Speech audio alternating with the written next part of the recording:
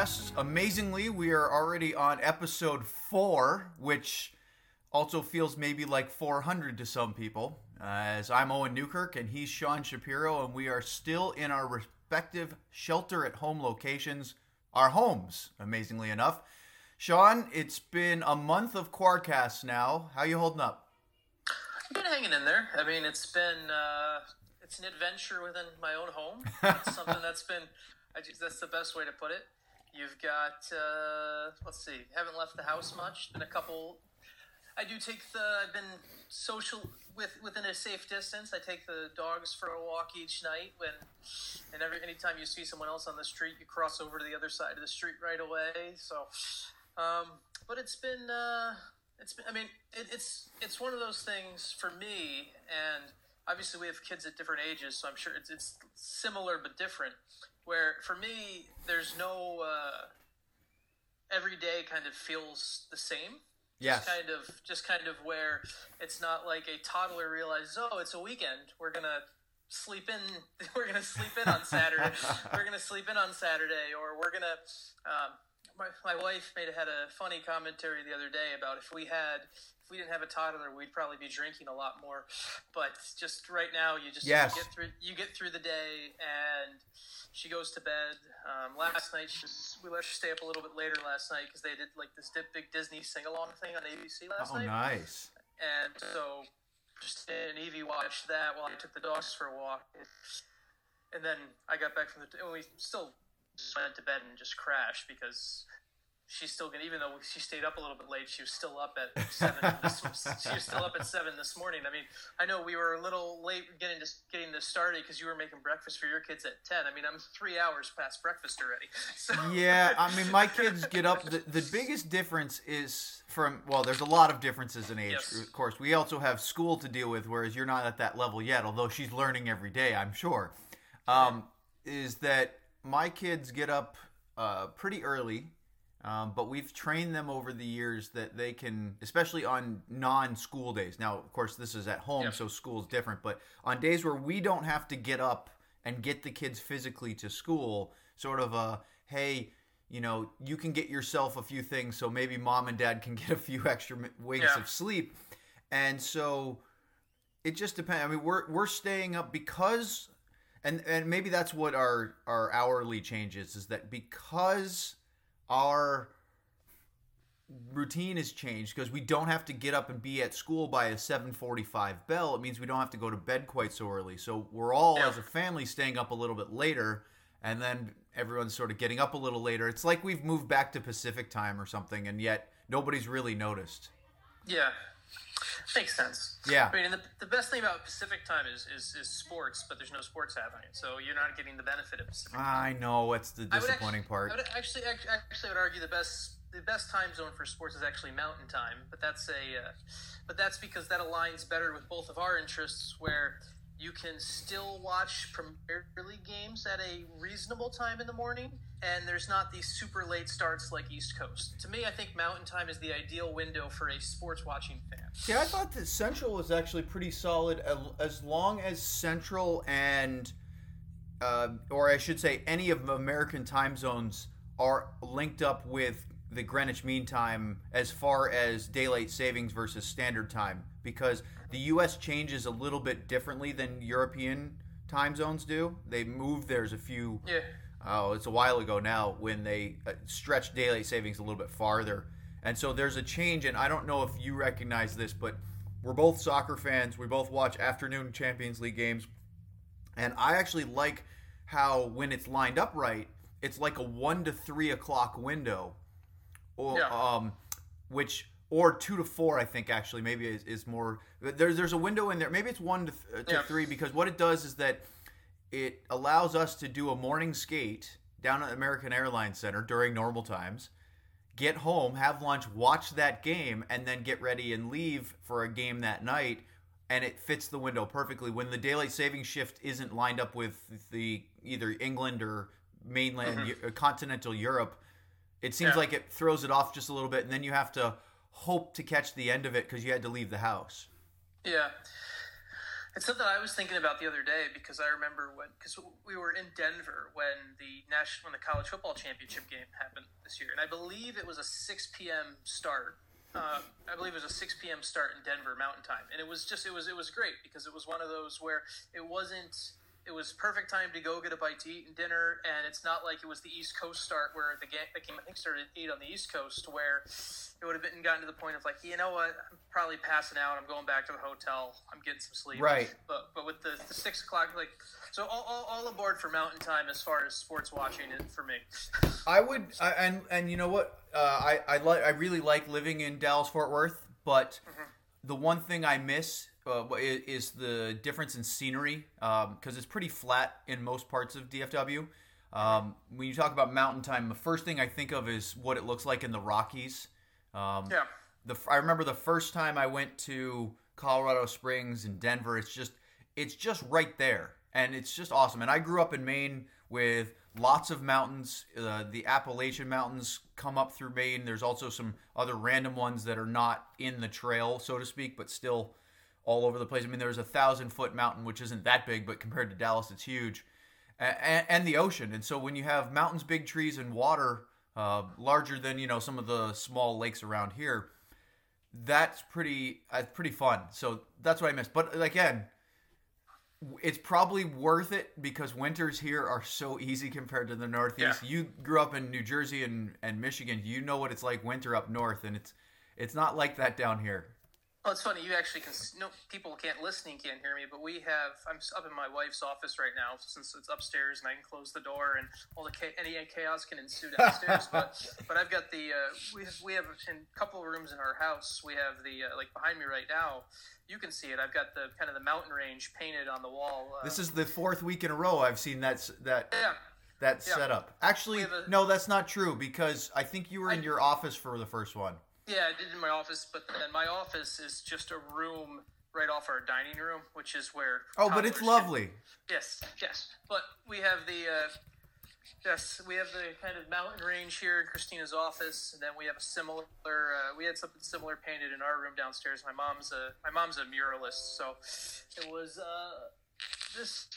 I find the mountains very relaxing. I've always enjoyed the trips to Denver or any place like that. I've always really enjoyed the mountains there. So and the reason why I brought up this unplanned digression, which of course is very common for us, so even though it's unplanned, it's not out of the realm of some possibility, is when you said Mountain Time, my first thought was, man, if we lived near mountains that are scarcely populated, you could go out and hike in those without violating proper social distancing, and that would be something that would be really cool. Because I mean, we've been out walking our dogs and running and riding bikes, again, properly distanced, which is easier to do in the suburbs than it is in more urban area. But it would be really cool to have those kind of serene rocky hikes, or even the ones where I'm from originally, without a lot of nature, a lot of wide open spaces and fresh air.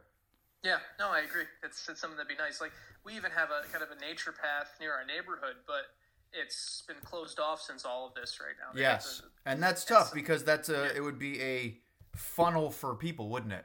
Oh yeah, if it was open, everyone would be walking on it and everything. So I understand it.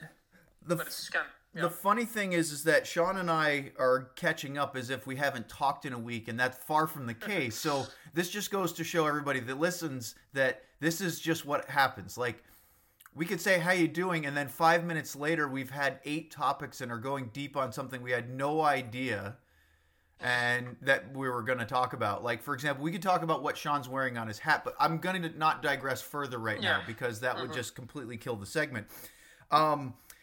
I had sort of a mini rapid fire. I'm a huge George Carlin fan, so I suggested the topic of free-floating hostility. The problem is I'm not really angry by any of these. Yeah. Sean is on one of them, but let's get to the first one. Okay. You had an article earlier this week where you caught up with Stars defenseman Miro Heiskanen, and Miro came across like Miro does. And for people that have never met him, and obviously we cover the team in a couple of different ways, so we've gotten a chance to sort of see his personality, at least how he handles himself in front of media and broadcasting.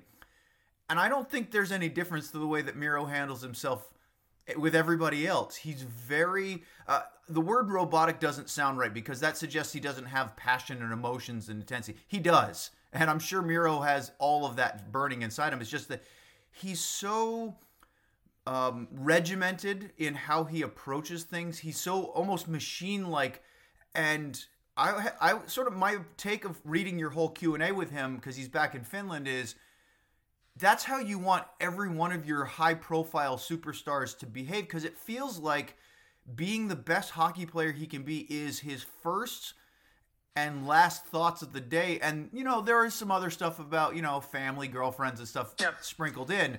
This guy is incredibly serious, is probably better than any of the other adjectives I've used so far. So it's really interesting. One thing that I was thinking about when I saw this, because I don't know if you remember, do you remember it was back in, let's see, was it in January or February when the Stars went to Toronto? Was that in February? Oh gosh. I want to say it was in, well, it was, remember Tyler had that long goal streak goal drought. I want to say it was February. I think it was February. Because didn't they play Tampa and Toronto? I mean, we could actually look up a schedule, but I believe it was February. They played Toronto at the end of January, coming out of the bye week. So I think it was February when they did the return leg. And so when I went to Toronto for that game, that was the same trip. I went out to Mississauga and talked to Thomas Harley and talked to Harley about his game and his progress and everything like that. That's right. And Thomas Harley has a healthy ego about him, has a healthy seriousness about him. And I noticed there was a bunch of people who read that, and I read some comments in the stories who said, "Man, this kid sounds like a dick." Just to be frank. No, they said, like, this kid sounds like a dick. Like, he hasn't earned anything yet. He hasn't done anything like that.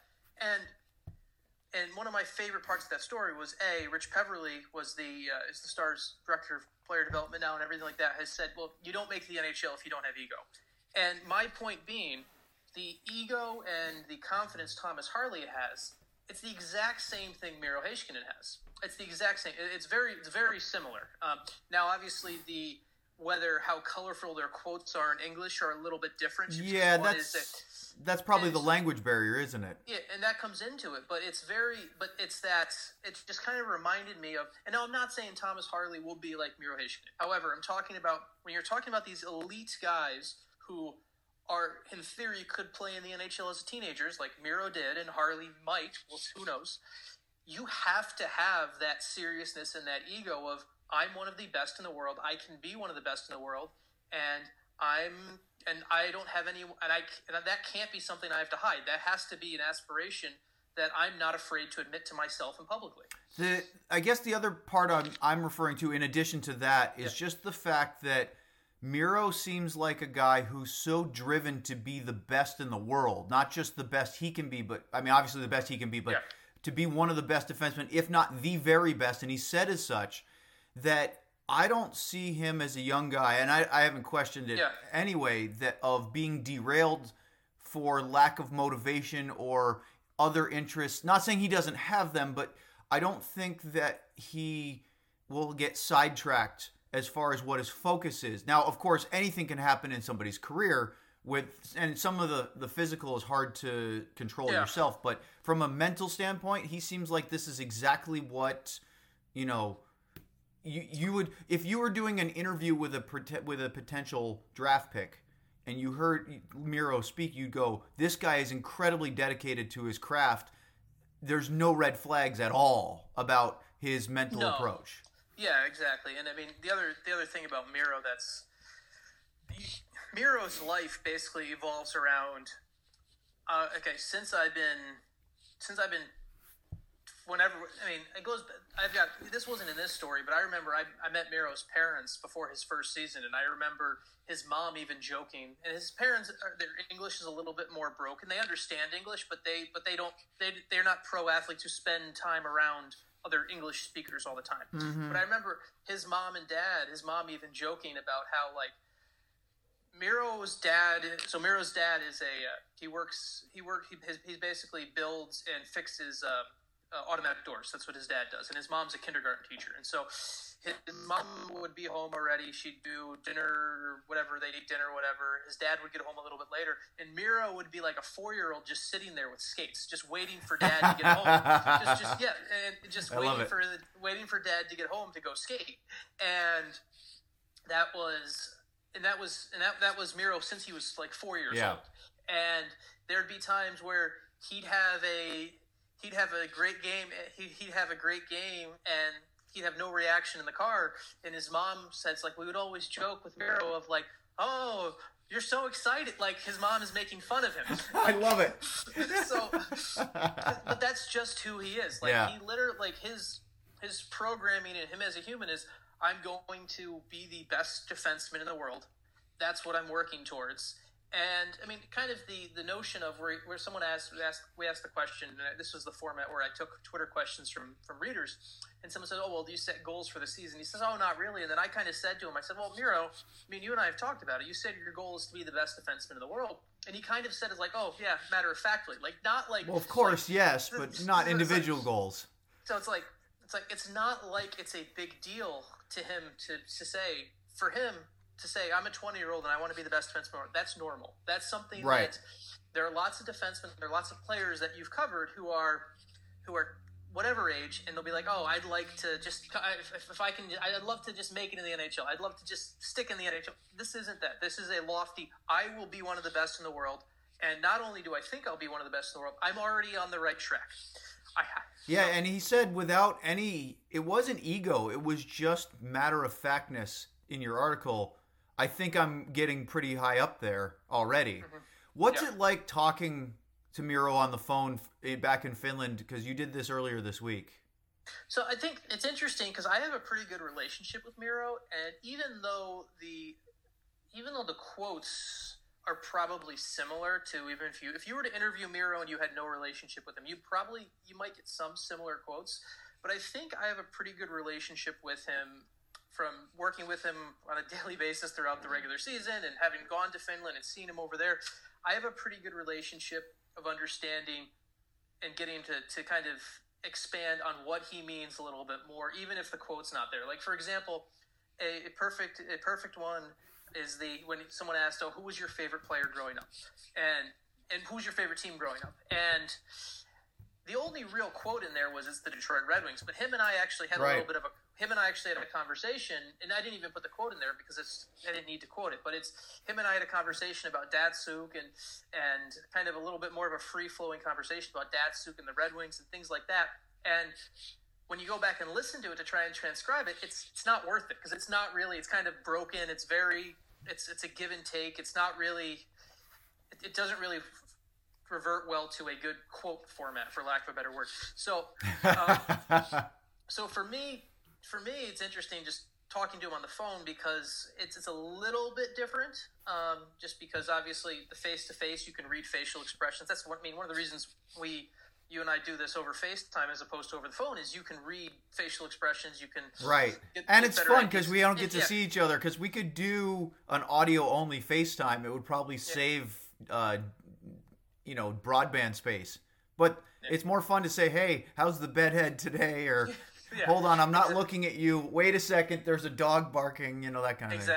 Exactly. So I mean, or how often I touch my face while we FaceTime. Yeah, my hands are clean, and I haven't been outside for a while. Yeah. Well, and with Miro, the other thing too that comes up that's fascinating too is there's things where you talk to him and this has happened with a couple guys I've talked to on the phone since this whole quarantine started, but just even talking to Miro where you kind of talk about each other's lives a little bit after kind of the formal interview ends. Right. And it's not that it's one of those things where it's not that he's uninterested, but he's just very matter-of-factual at everything. Like his day is well, I don't really have a favorite food. I like all foods. I like food. I'll eat it. Food. And then I move on. I like food. I train. I hang out with the dogs, and I play video games with my friends. And even like when he plays video games with his friends, it's very matter-of-factual. Oh, we're playing the video games. I did love the. I think that's more of a personality of his, isn't it? Yeah, it's his personality. Yeah. I did love the quote in there from him where I was talking about playing NHL 20, I guess would be the year, with his friends. And I asked him if it was just about being in a video game, and he says, "Well, I guess I'm in there twice now since we play with our created players, and I also named him Miro Heiskanen."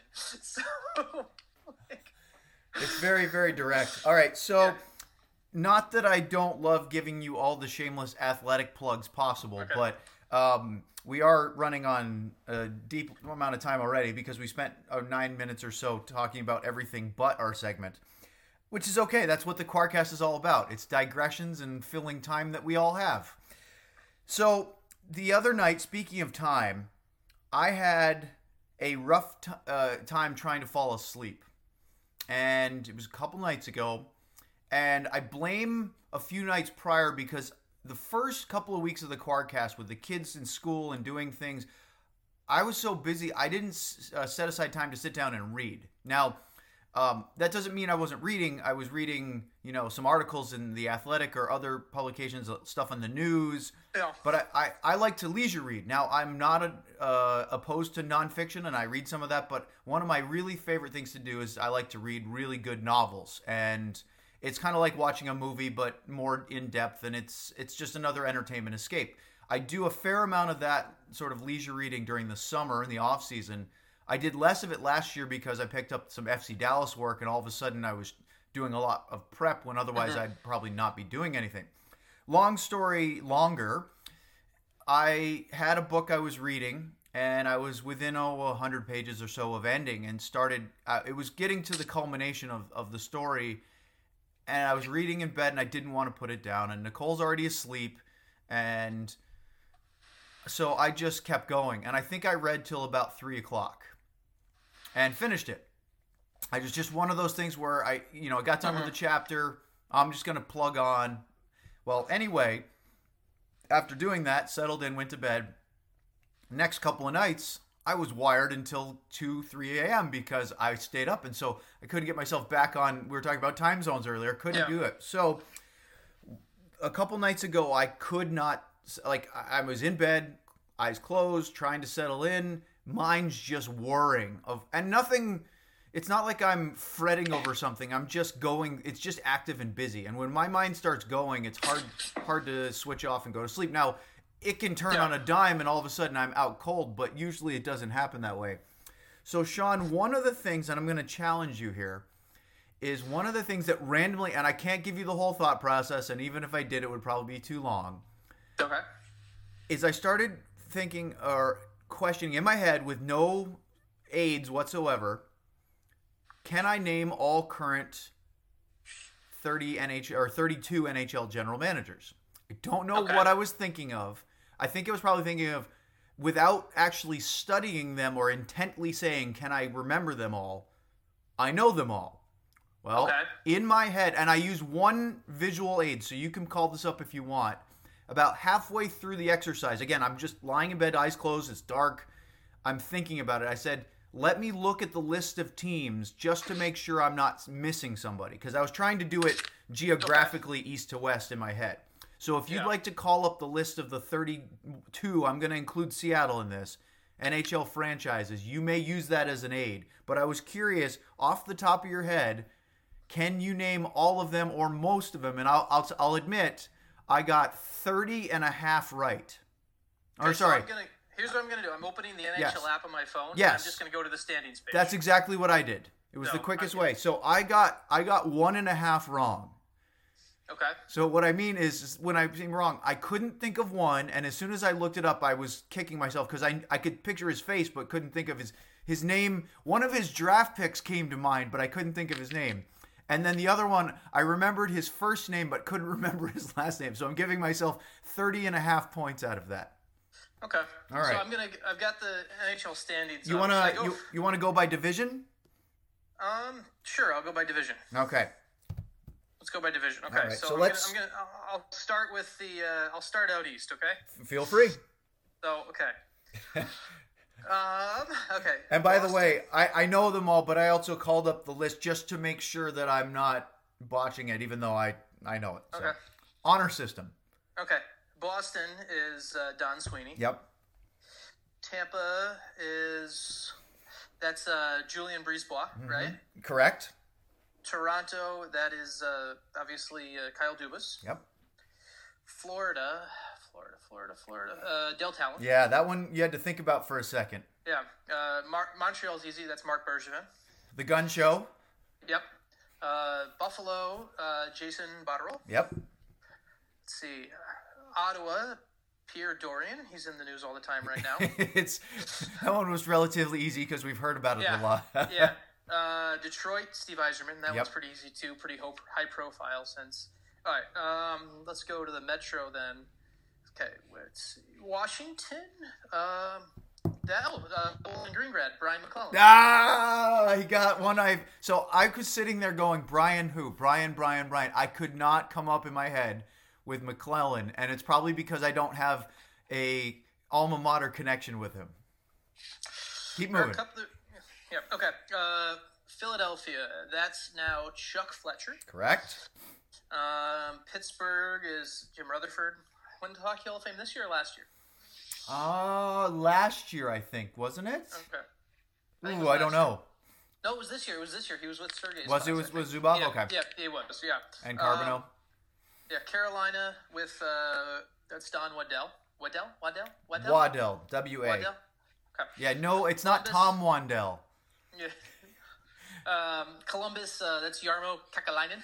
Yes, and you almost pronounced it right too, so I'll give you credit for that. Yeah. Get to the New Yorks. That's Lou Lamoriello, obviously. Jeff Gorton, not Gordon. Jeff Gorton. Yes, Gordon with a T. And then Tom Fitzgerald is the current GM of the Devils, but he's only been that post since January? Because they fired the GM. Yeah, I can't remember when they exactly got rid of Ray Shero. Yeah. But yeah, I think as sort of his interim assistant tag or whatever he has, he's done fairly well. But yeah, I think the Devils are. Side note, huge disappointment for the offseason moves they made, and then they regressed instead of improved. Yeah. All right, Vegas. That's Kelly. So you're jumping all the way to the Pacific there. I'm just going in order of the divisions. I went from the bottom. So on bottom was Eastern Conference. Atlantic's on the bottom of the page. Metropolitan. Right. Okay. Okay. So I'm just going up in order. So I just wanted to make sure our listeners could follow along at home. Vegas is Kelly McCrimmon. Yep. Edmonton is now Ken Holland. Still a bit weird to see. It is for a Detroit guy like you. Yeah. Calgary is Brad Treliving. How do you pronounce his name?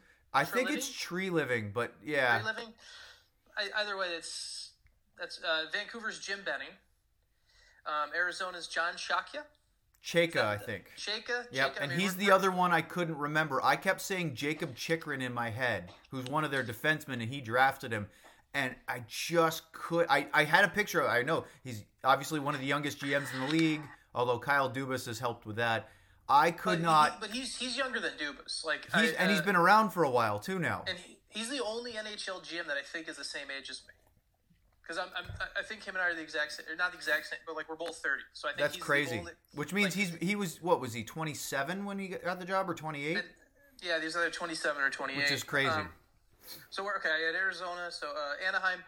That's Bob Murray. Yep. LA, that's Rob Blake, another Bowling Green connection.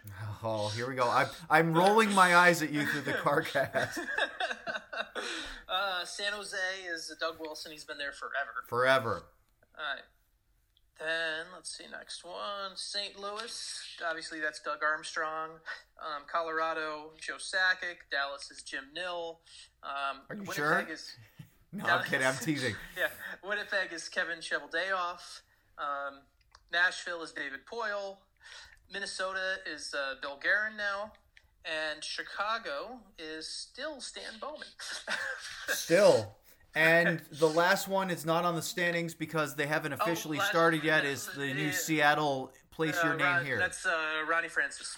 Or Ron Francis. Bravo, sir. Bravo. All 32 NHL franchises, including the one that doesn't have a roster yet. And the point of this whole thing is that we both basically have that. I mean, we have all the head coaches down too. I think I do remember the thought process. So I know a former Dallas Star named Jamie Pusher. He played for, I think, San Jose for a while. He played a little bit in Dallas during the Cup years, Cup year. and so a couple other years. He is currently the assistant GM with the Tampa Bay Lightning. Well, I met Jamie when he was out of hockey in 2010. He had stopped playing a couple years before and was living back in Glens Falls, New York. I was working for the Adirondack Phantoms, at the time the Philadelphia Flyers AHL franchise. And midway through that season, he approached me out of the blue and introduced himself and said, I'm kind of looking to get into broadcasting. I'd love to come do a few home games color commentary with you. And I was doing solo broadcasts anyway. I said, yeah, absolutely. So we did 4 or 5 or 6. I can't remember the exact name of it, or number of them was. Well, somehow recently it came up that I didn't know that he was the assistant GM now with the Lightning, or one of them. And that made me realize I can name all the GMs, or almost all of them, as it proved, and the coaches, but I don't know how. I would be terrible with assistant GMs, but I just was amazed at just following the league for our normal day-to-day jobs. I remember all these guys. I think that's just, and fans are like that too. Fans can name head coaches and GMs around the NHL and NBA, NFL. It's just interesting the information you retain without, like, I've never tried to study or memorize the executives in the league. I think it's interesting. One of the things that I think might play into this and why my brain works this way too, just of knowing this, and there's some that don't apply. I don't know what Tom Fitzgerald looks like, but for example, every year, and this is something that's not going to happen this year because when and where we have a draft will probably be different. But every year, the NHL they have the big GM meetings, and when the GM meetings end, basically during the NHL GM meetings, what happens? You have all the GMs at the draft. You have them all meeting in one room, and you have all these media guys basically just all kind of just mulling about, hanging out in the lobby. We're all just there's Bob McKenzie and the TSN guys and the Sportsnet guys are both on opposite sides of the room. They have their setup and their backdrop, and then everyone else is just kind of floating around. And then the GM doors open and they walk out, and then it basically turns into a mad dash of everyone trying to go track down 30 different GMs. I think because of that type of exercise, you kind of start to you better be able to know who someone is, right? And so I think that's why it doesn't apply. Like there's some teams I know who their assistant GMs are. There's some where I don't. Like for example, I know for Colorado, Craig Billington is the assistant GM in Colorado. Former goalie. That's probably why. Yeah, that and also he had there was such an impact so long with San Antonio and Dallas playing each other but I think it's interesting how I just also on a side note, unplanned, since I had no idea this is a second. I'm wearing a Bowling Green shirt right now. Of course you are. Of course you are. Bowling Green Hockey has produced some NHL GMs. But you kind of get this of who these guys look like, who they are, and the same thing goes for the coaches too, where it's and then I think I don't want to go through it now because it's not, but it will be fascinating to see how many teams you could name a assistant coach or assistant GM from, because I think it would be. It's not 32. I'll tell you that. No, it's not 32. As far as I was just thinking about this, and you have the list in front of you. Does it say how long they've been the GM? Yes, it actually. This is a Wikipedia list because it says tenured since. Okay, so I want to test myself on a piece of trivia because I know David Poile. I know David Poile's been there since '96 or '97. Whenever Nashville first hired him. Yes. So I'm 99% sure he's the highest tenured person in the league as far as GM. It's not even close. But I always am I right that Doug Wilson is second? Because I was trying to think of who else would be there. Can you name the third? So Doug Wilson was May of 2003. So he's been there an awfully long time. Yeah. There are only two other general managers besides those two that you mentioned. There's two other GMs that were hired in the aughts before 2010. Everybody else has been hired after 2010. It's either Bob Murray or Stan Bowman. It's both of them. Who was hired 1 year earlier than the other?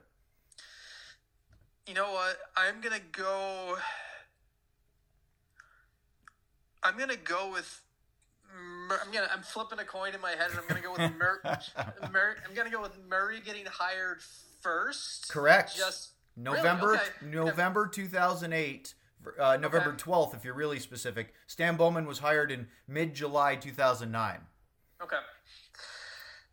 Again, assuming that Wikipedia is right, which I think this list is. Yeah. But it's amazing because obviously the tenures of general managers are much, much longer than head coaches. But just like the head coaching ranks, there's a lot more guys that are hired in the last 5 years than there are in the last 15 years. And one thing that this actually, and I've actually had an NHL GM say this to me before. I've actually had a couple NHL GMs say this before. This might be, and I'm not sure. So one reason we have in the NHL, and this actually kind of ties into this whole how will sports leagues be impacted by this global pandemic thing. In the NBA, general managers and coaches, they get to exist through rebuilds. For example, the Dallas Mavericks won a title with a coach who is still there. They sucked. They get to rebuild with him, and there's no worry of him getting fired. And now they're obviously on the upswing. Correct. In the NHL, that doesn't happen. In the NHL, you have to the Ducks have had some lean years, but in general, you have to remain good to stay the GM as a team. Agreed. And same thing with the coaches. There's a reason. So, but one of the main reasons the NHL has much quicker trigger on firing GMs and coaches versus the NBA is the TV money, because NHL owners making money is so much more dependent on getting the gates and getting to the playoffs. And correct. It's not that case in the NBA. So just kind of this is something where NHL. I've had a couple NHL GMs even mention this to me in the past, where because of you can't commit to a long rebuild in the NHL like you can in the NBA, because an owner has to make money. And in the NBA, you can say, okay, well, we'll win in 4 years. Okay, I'm still going to make money. In the NHL, you can't do that. So just kind of a fun factoid thing that I've always found fascinating, that I kind of really came through my head the past couple of years of. This is why you see the axe come down so quickly on NHL coaches, and NBA coaches can be terrible and not lose their job. All right, last bit of trivia before we break and go to our next segment, which, by the way, we've blown well past the boundaries we set up for ourselves, but they're merely guidelines anyway. Ron Francis does not have a single player on his roster yet with Seattle. Yep. They don't even have a team name officially announced yet, although they may actually have it without actually deciding that pandemic is the time to release it. There are 3 GMs that have shorter tenures than Ron Francis. Can you name them? 3 GMs with shorter tenures than There are Ron 3 Francis. GMs who have been hired as their team's executive after Ron Francis. And Ron Francis was hired July 18th of 2019. That just shows you the changes that have happened this year. Well, I mean, Fitzgerald's one with New Jersey. That's correct. I know that one right off the top. He's the most recent in January. Was Ken Holland hired before or after Ron Francis? Just before. It's a good guess, but he was hired in May. I think this is a trick question. It's not.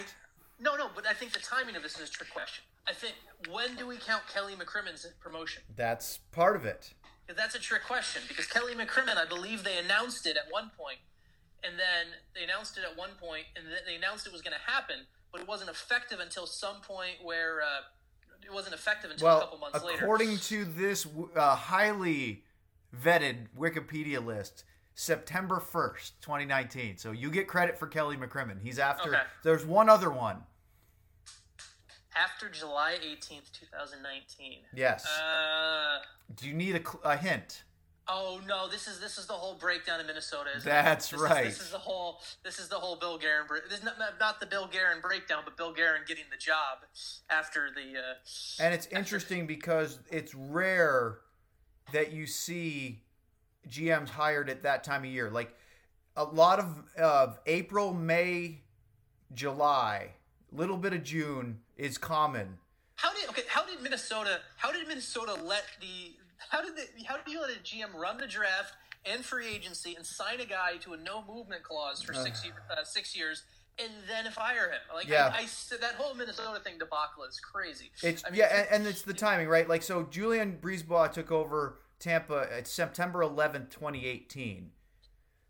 That was sort different. It was a succession plan, though, because they knew that Yzerman was leaving. It wasn't like they were caught, with their pants down, proverbially.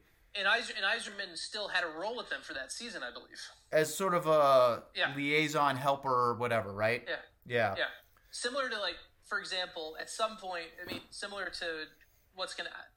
Like, I wonder... I've wondered this, too, about a guy like Doug Armstrong. I wonder if at some point there'll be a new GM for the St. Louis Blues. If he might become the John Davidson role, the president, exactly. George McPhee in Vegas. He moved up so they could keep McCrimmon. Yeah, so I wonder if some point we see something like that with St. Louis. And that's just to pick someone who I've thought about before, of a guy who Armstrong's been with St. Louis about a decade now. Exactly, actually. 2010. I'm pretty impressed with myself on this right now. You should be. But enough of the patting Sean on the back. You're going to have to yell about Don Leshizin's statistical models at another time, because up next here on the Quarcast, we have a wheels-off Dallas Stars classic game to review.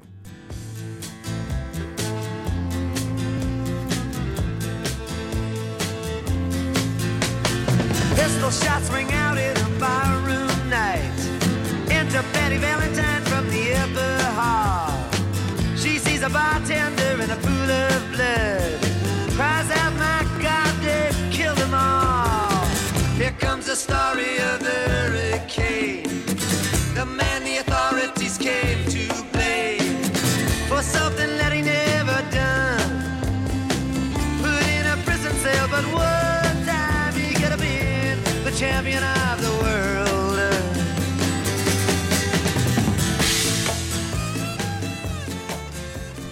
All right, welcome back. Well, you probably didn't go anywhere. It is a podcast after all, but the Quarcast... You're not allowed to go anywhere anyway. Yes. I mean, maybe you paused for a chance to get off your exercise equipment that you were riding while you listened, or maybe you went to get a snack, or, maybe there's some sort of multitasking that you're incapable of doing while you listen.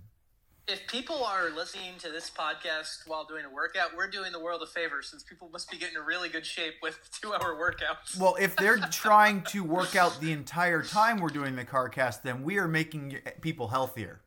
Yes. And I encourage that. Speaking of digression here, Sean, because we have no respect for guidelines of time whatsoever, correct. I don't run with my phone. I have no, this isn't a humble brag. I use my Apple Watch for tracking distance and time and all that, heart rate and stuff. But I don't carry my phone when I run. I do see people running with their phones a lot. It's just it's heavy and bulky. They're big. So I cannot do that. And if I ride my bike, which is outdoors, I just don't think that's very safe, because you're with traffic. So I think it's important to be able to hear what's going on around you and not ride your bike with earbuds in. So yeah, I do run. When I do run, I run with my phone. It's not. I throw it up in the arm sleeve and everything. Yeah. I think if I was doing something indoors, like on a treadmill or a stationary bike, then I would probably either have that or have something on television. But I've also been the kind where I don't like trying. Like I tried to read a book once when I was riding my bike indoors, of course. Yeah. And because stationary bike's really boring to me. I can ride my outdoor bike for hours, but I just found that the movement, and I sweat a lot, so I was dripping on the book, and it was hard to concentrate. But if I had a soccer game on or something, no problem. So if I'm gonna, I do have the bike, but I will sometimes read on the bike, just like it's something I might even do today, but it's the type of thing where, like, yesterday I did a hard workout on it. Today I'm just going to kind of sit there and absentmindedly spin my legs while reading. I can't do a hard workout and read. I can't do a hard workout and read. You're going to do what I called the Ron Francis, and I bring it up because Ron was I don't know if he was, I think he might have been the assistant GM in Carolina by the time. Back in 2008, it was 07-08 season, 2008 AHL playoffs. I was working for the Albany River Rats, my first AHL team. Carolina's affiliate, and we were playing the Philadelphia Phantoms. They were still playing out of the Spectrum then. They hadn't moved to Glens Falls yet. And then, in the first round of the playoffs, and we were in Philly, and I went to the gym in the hotel in Center City to work out, and Ron was on a recumbent bike, which I've tried before, and I can't.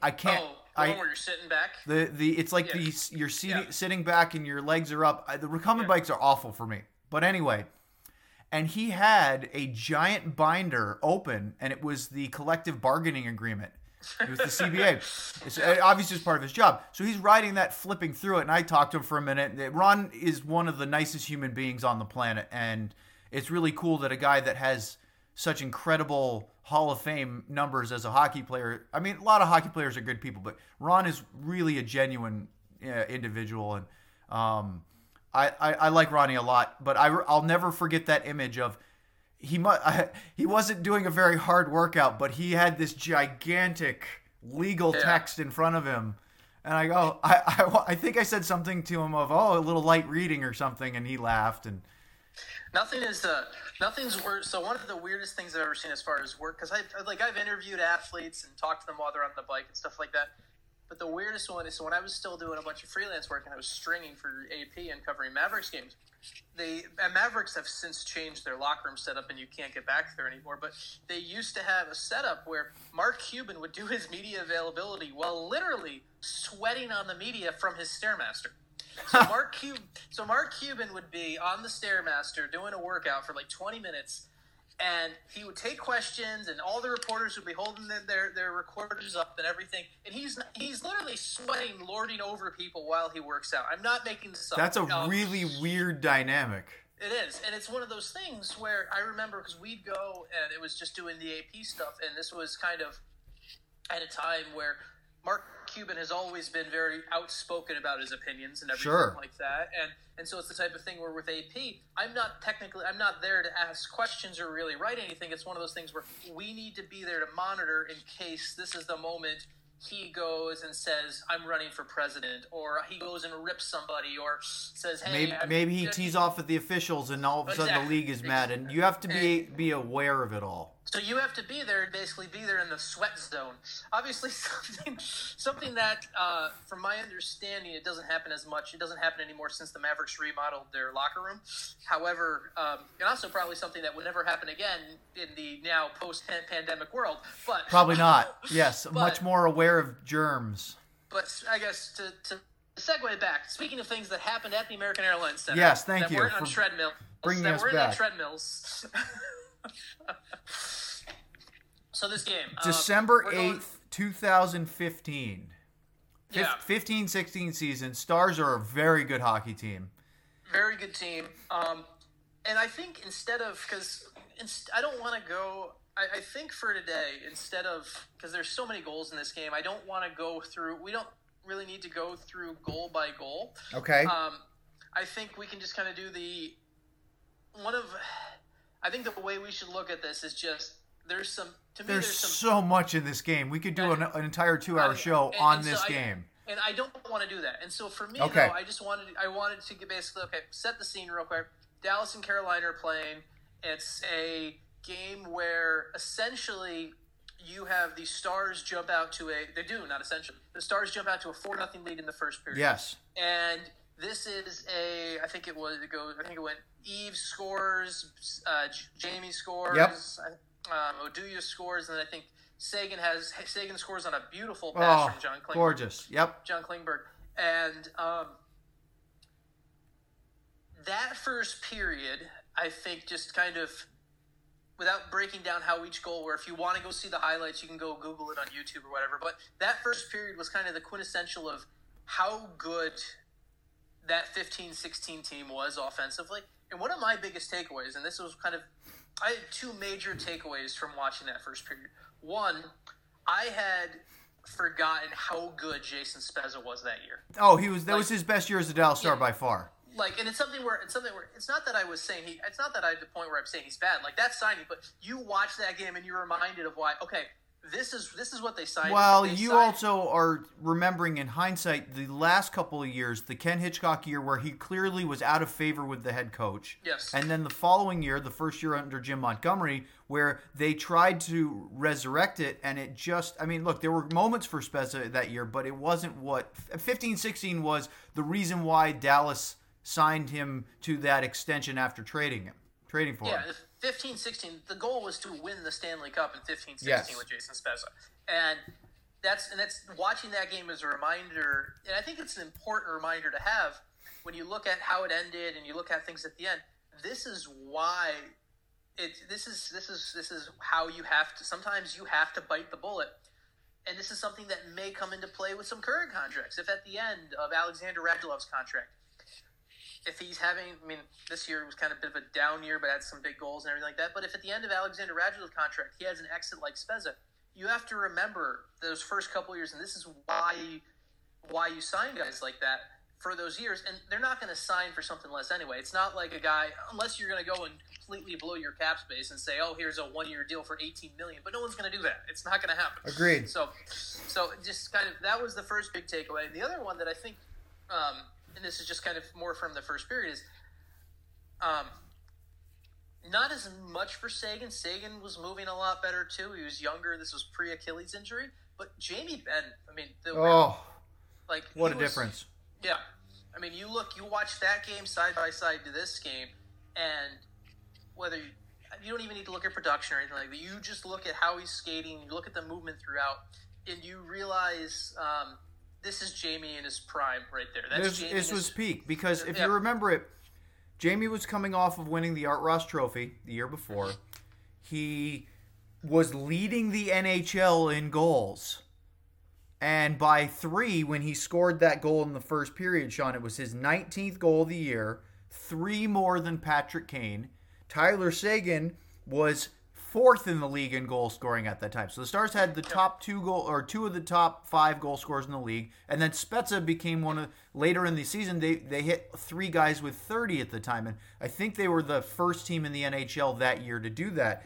But there was actually a play in the third period that really highlighted the skating. Jamie back-checked and caught a guy on a counterattack. There was a turnover in the Stars' offensive zone. Jamie Benn turned, and look, I'm not saying Jamie doesn't still have a burst in him, but this was not, I mean, again, it was 5 years ago, but it really stood out. He moves so well in this hockey game, and you can see Ben Seguin and Nichushkin, a pretty high-flying line, because Val was really moving in that game, too. Val, and then, like, so Wade mentioned, it was 4-0 in the first period. It's then 5-1 after the second, where Jacob Slavin scores. This is actually Jacob Slavin, who's become a really good defenseman. I think he's a great player. Yeah. Became one of, I think this was his first NHL goal. It was. And Val then scores with about 33 seconds left in the second on a power move, splitting the D, going to the net. One of those where it's like, this is the guy who, this is the first round pick that's going to be a long-term guy here. It's exactly what I wrote down, Sean, after I watched that goal, because he split 2 defensemen, scored. They reviewed it for, I think because a young referee screwed up and thought he waved the goal off, but then it said, okay, we're going to look at it. The review was way too long for a goal that was obviously good, but I wrote, that's what Val should have been. Mm-hmm. Yeah. That's the version of Val that when Jágr said, oh, he's going to want to be one of the best players in the world. That's the version that they were envisioning. He's not the same stylistically as Denis Gurianov, but there are some elements to the plays he made in that game that remind you of size, speed, and power. Mm-hmm. They're different players. Just because they're Russian doesn't mean they're the same. But there are certain elements of the way Nichushkin played in that one that reminded me of Denny's ability to be a game breaker. Yeah, obviously different in kind of, I think there's kind of a sliding scale where they both fall on. But boy, Val looks good in that, doesn't he? And this is coming off of his hip surgery year. Yeah. So it's not even the rookie year. It's also Jamie coming off hip surgery in this yes. year too. This too. But this was a time where obviously it's not his rookie year, and obviously the end numbers weren't as great for Val in this season as you would have liked. This is but this was an example of what Val was when he was what they hoped he could be. So a couple of quick notes on the first period, and then we'll move on. The Stars, for as good as they were, didn't have a lot of shots on goal because they scored most of their goals in transition. Their transition game this whole season is unbelievable. They don't have controlled breakouts. Their wingers fly deep into the neutral zone. Defensemen like Jordy Ben or Patrick Nemeth or Johnny Oduya, all they have to do is throw it off the boards long, and they've got somebody streaking the other way. Yeah. And they're going 2 or 3 into the attack zone every time they transition. It's remarkable. But in this one, Sean, the Stars scored 4. It was the first time that I think they had a multi-goal first period all season. They were good, but they had come off sort of a disappointing road trip, and Carolina could have scored 3 or 4. Kari Lehtonen, who was the starter in this one for Dallas, made a couple of really good saves, and Chris Versteeg missed a couple of what should have been pretty easy goals. Yeah.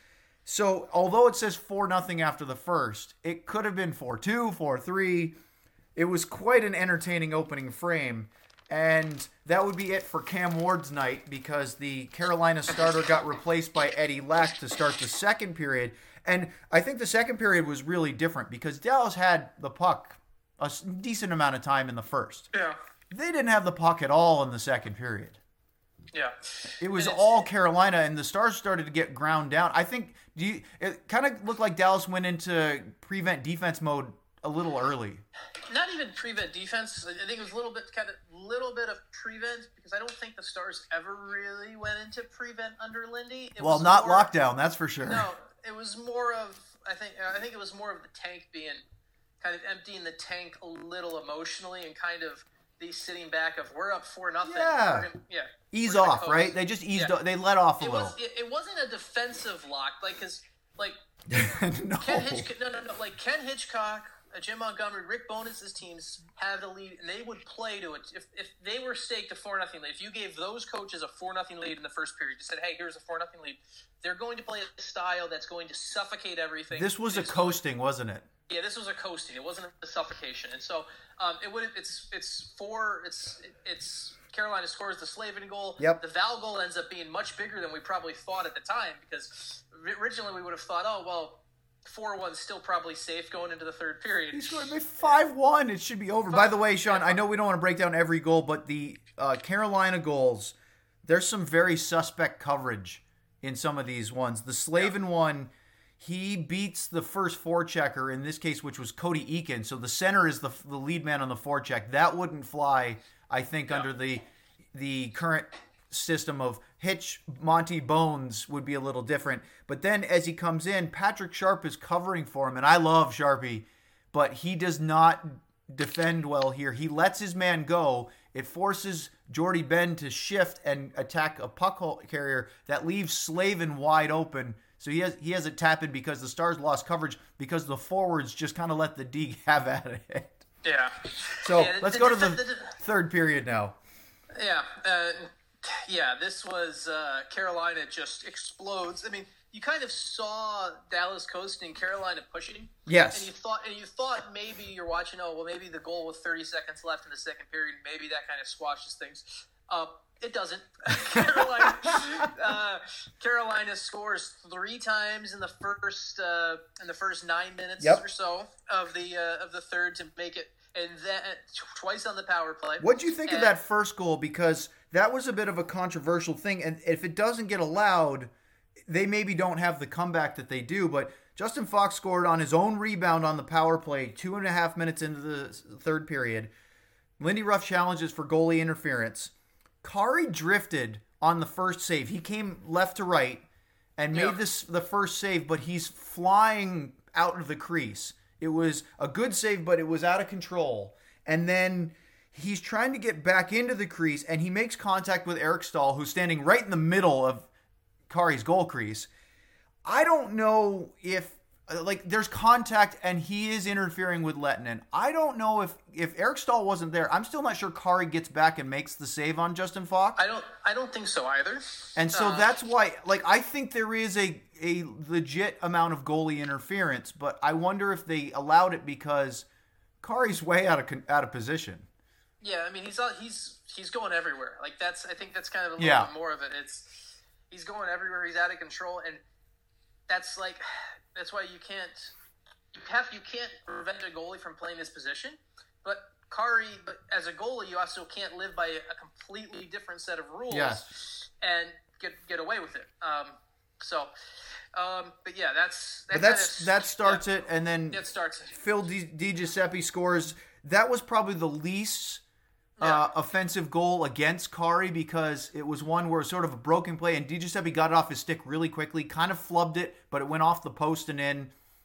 Oh, well, it was his first NHL goal, too. So you have two Carolina players scoring their first in their careers, which I thought was kind of funny.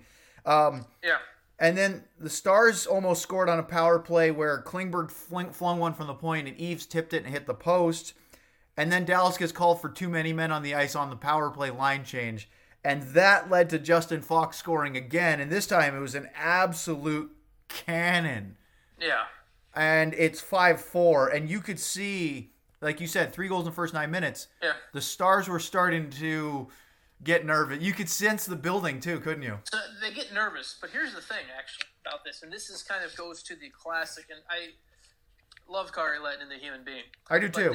But this was the classic example of big moment, big pressure. It takes about 5 or 6 minutes before the 5-5 goal happens. But that's a bad goal. That Skinner goal, that is from the blue line. He crushed it, and it was good side-to-side movement, right? The Hurricanes win the face-off. It was 4-on-4 because the Stars took the penalty on their power play, and then it becomes a power play. They win it back towards the wall, change the point of attack to the right point, and then Noah Hannafin fakes a play and then sets up Falk going back. So Kari's I'm not talking about that goal. Oh, you're talking about the Skinner one. I'm talking about the Skinner goal. Oh, yes. Okay. Yes, I'm sorry. talking about the Skinner goal, yeah. So, but here's the thing that's funny, Sean, because let's get to the Skinner goal. But before, I remember watching the broadcast, and quick shout out, great to watch a game with Dave Strader calling play-by-play again, and I wish he was still around. Not because I don't like Josh. I'm good friends with Mr. Bogorad, of course, but we all miss Dave, and it was really fun to hear him. Razor said something early in the third period before the 5-2 goal, because Kari made a couple of saves and said he looks supremely confident in his ability to track the puck and make saves. And knowing, of course, hearing him say that, knowing what was going to happen, at least generally, I knew that comment was not going to hold up the entire third period. Yeah. No, I mean that fifth goal that ends the night for Kari. Well, describe it. It's not good.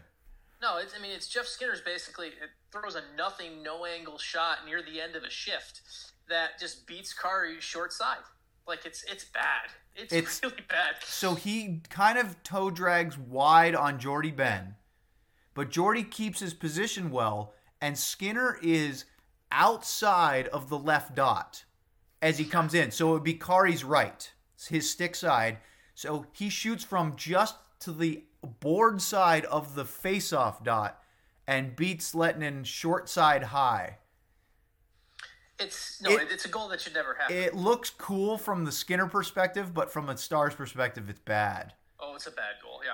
And so that ends Lehtonen's night. 13 minutes and 17 seconds into the third period. So 13 minutes, Carolina has erased a 4-goal deficit. Yeah. So, and that brings Antti Niemi into the game. And then... By the way, I just want to point out, at that moment, the shots on goal are 30-16 in favor of Carolina. The game is 5-5. There are 7 minutes and change. Well, 6 minutes and change. 6:43 left in regulation. Mm-hmm. So that wakes that goal and the goalie change or whatever part it actually wakes Dallas up.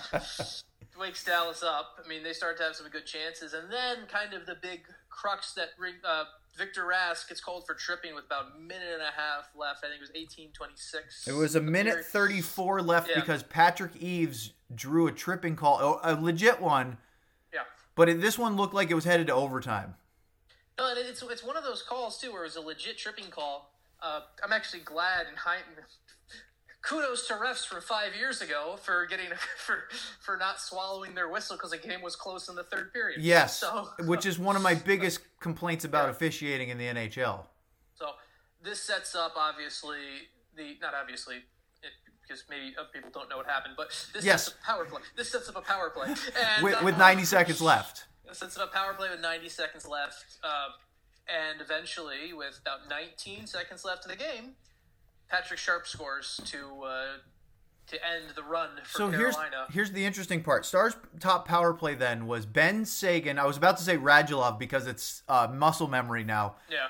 But it was Ben and Sagan, Jason Spezza, John Klingberg, and Patrick Eaves. He was the slot guy. But they made a line change because the power play's out there for over a minute, and they had some movement and looks. They're working. I mean, it was a good power play, but then late in the I mean, like you said, it was in the final 30 seconds. They swapped. I think it was Spezza, and they put Sharp up at the blue line with John Klingberg. Yeah. And Sharp scored on they sort of did a give and go passing sequence trying to open up space. And Sharp took a slap shot from just above the right circle. Mm-hmm. And he beat Eddie Lack through the 5-hole along the ice. If he had lifted it at all, it would have hit the Carolina goalie's pads. Yeah. So it was just the perfect spot, wasn't it? It was. I mean, it was kind of a show of what the Sharp addition was for that team, as far as having that kind of ancillary piece that could score, that guy who he didn't need the spotlight of Ben and Sagan or anything like that, but in a big moment he could deliver. And did you notice how fast he was too on a couple of instances? There was one in the third period, yeah. I think it was after 5-5, where a puck gets thrown from the Stars zone and it looked like it could have gone all the way for icing, and Sharp is 5 strides behind the defenseman and catches him in about 2 strides and actually wins the puck before the Carolina blue liner even gets there. Yeah. He was so fast. Oh. Yeah. He was so fast, and he was someone who obviously his time in Dallas ended rather slowly because of injury and everything like that. It's something it's you look back on this game, and actually before, real quick, Patrick Sharp scores, Antti Niemi gets the win. Antti Niemi made zero saves. 0 saves for Niemi. That's right. Carolina didn't have a shot the last 6.5 minutes. Didn't have a shot. So I have a trivia question for you on this. How rare is that? I think it's very rare. So I have the numbers. So how? Okay. Like, it's if you had a guess, how many times in NHL history do you think a goalie has had 0 saves and won the game? I'm sure we've discussed this 5 years ago, and I'm sure I don't remember it. So I'm going to guess that it's like less than 10 times. Okay, so the number's 7. Yes! Here's some baffling numbers. Here are 2 crazy facts about those 7 games. Okay. One goalie's done it twice. Okay. That's Craig Billington. Oh, this is and going back to Colorado Day. And so think about this, though. Both of those games were games started by Patrick Waugh. Billington came in, then exited. So Patrick Waugh's 551 career NHL wins could actually be at 553. Because he had to leave for whatever reason. Yeah. Man. The other fun fact about this, the Stars, of those 7 times, the Stars have done it twice. What's the other time? So back in March 29th, 2013, Stars are playing Minnesota. Kari's skate breaks. He leaves the game. Richard Bachman comes in. Jamie Benn scores the game-winning goal on the power play in the 3rd period. Kari re-enters the game, stops 36 shots in a 4-3 win. The 4th goal was scored while Bachman was in when Jamie scored on the power play. Richard Bachman gets the win. Man, what a statistical anomaly. Yeah. Did you also notice the giant smile in the celebration at the end of the game from Kari as he comes up? You could sort of see I let up 5 and 4 in the 3rd, but we won. Woo! Yeah. I don't think anyone was smiling more than he was in that moment. That was a big relief. That was a relief smile.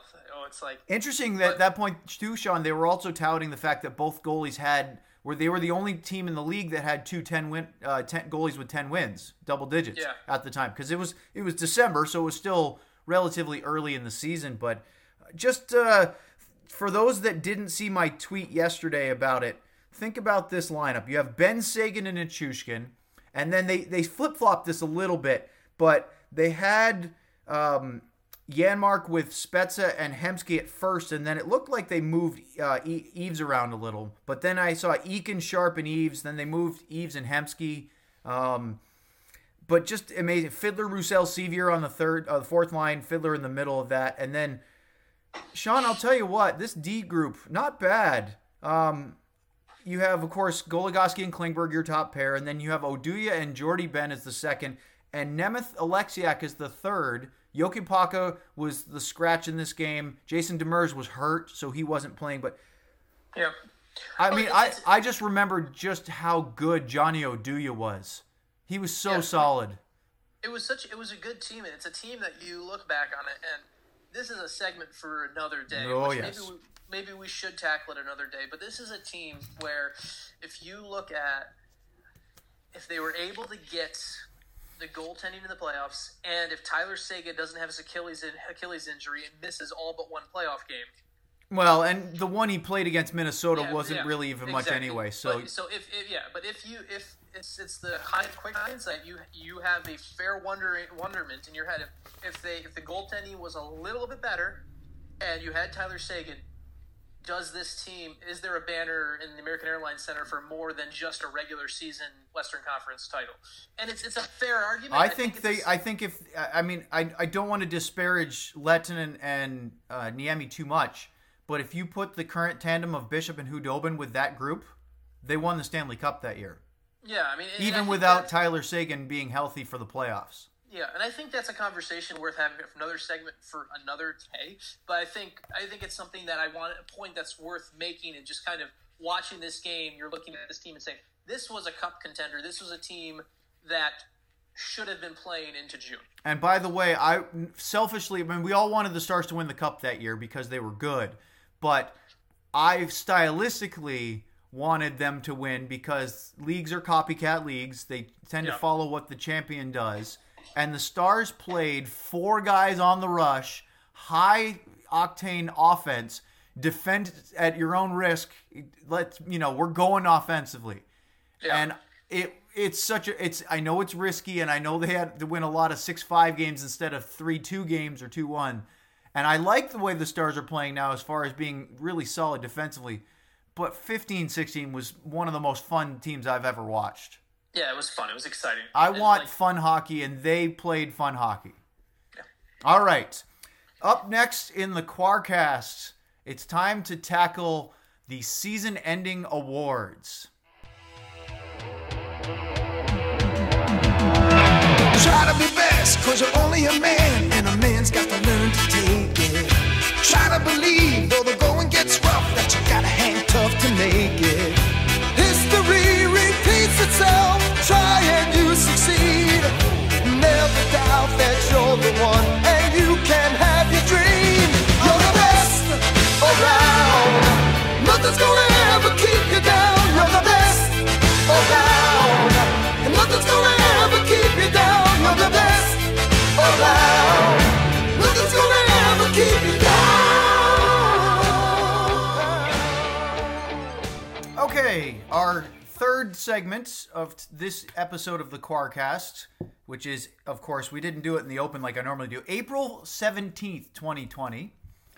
And we are now officially in playoff mode, so to speak. Technically, we were last week as well, but Sean, even if they restart the season at some point and finish regular season games, I'm not so sure that there's enough games left to make a significant impact in end-of-season award candidates. Now, of course, there could be a couple if a team made the playoffs or didn't.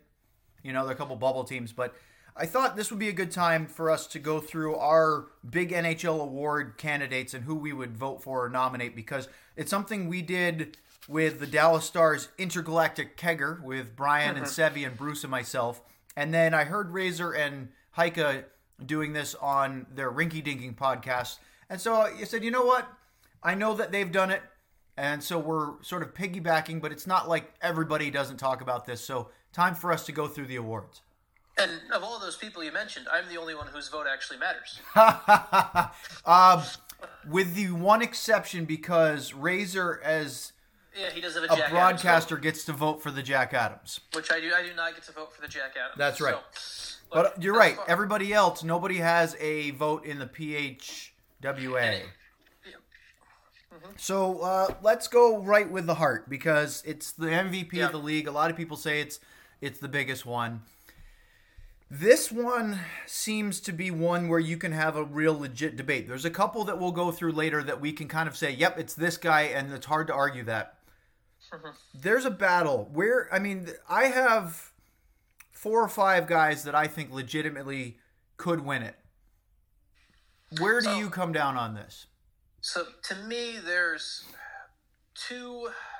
I'd say there's 2 people that legitimately can win it. There's one I would vote for. And then there's another that I think could win it. Okay.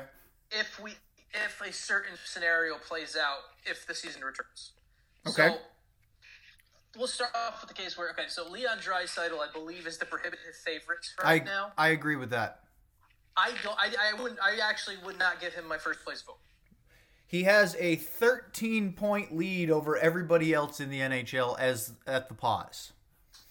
And that's fine, but to me, it's not if we're talking most, and obviously value, are we talking best player, right. Are we talking most valuable player? There's always a debate of that, right? Of which one are we talking about? Well, and I will admit that the Hart Trophy should be the most valuable, not the best single player in the league. Yes, and so that's why they have the Ted Lindsay.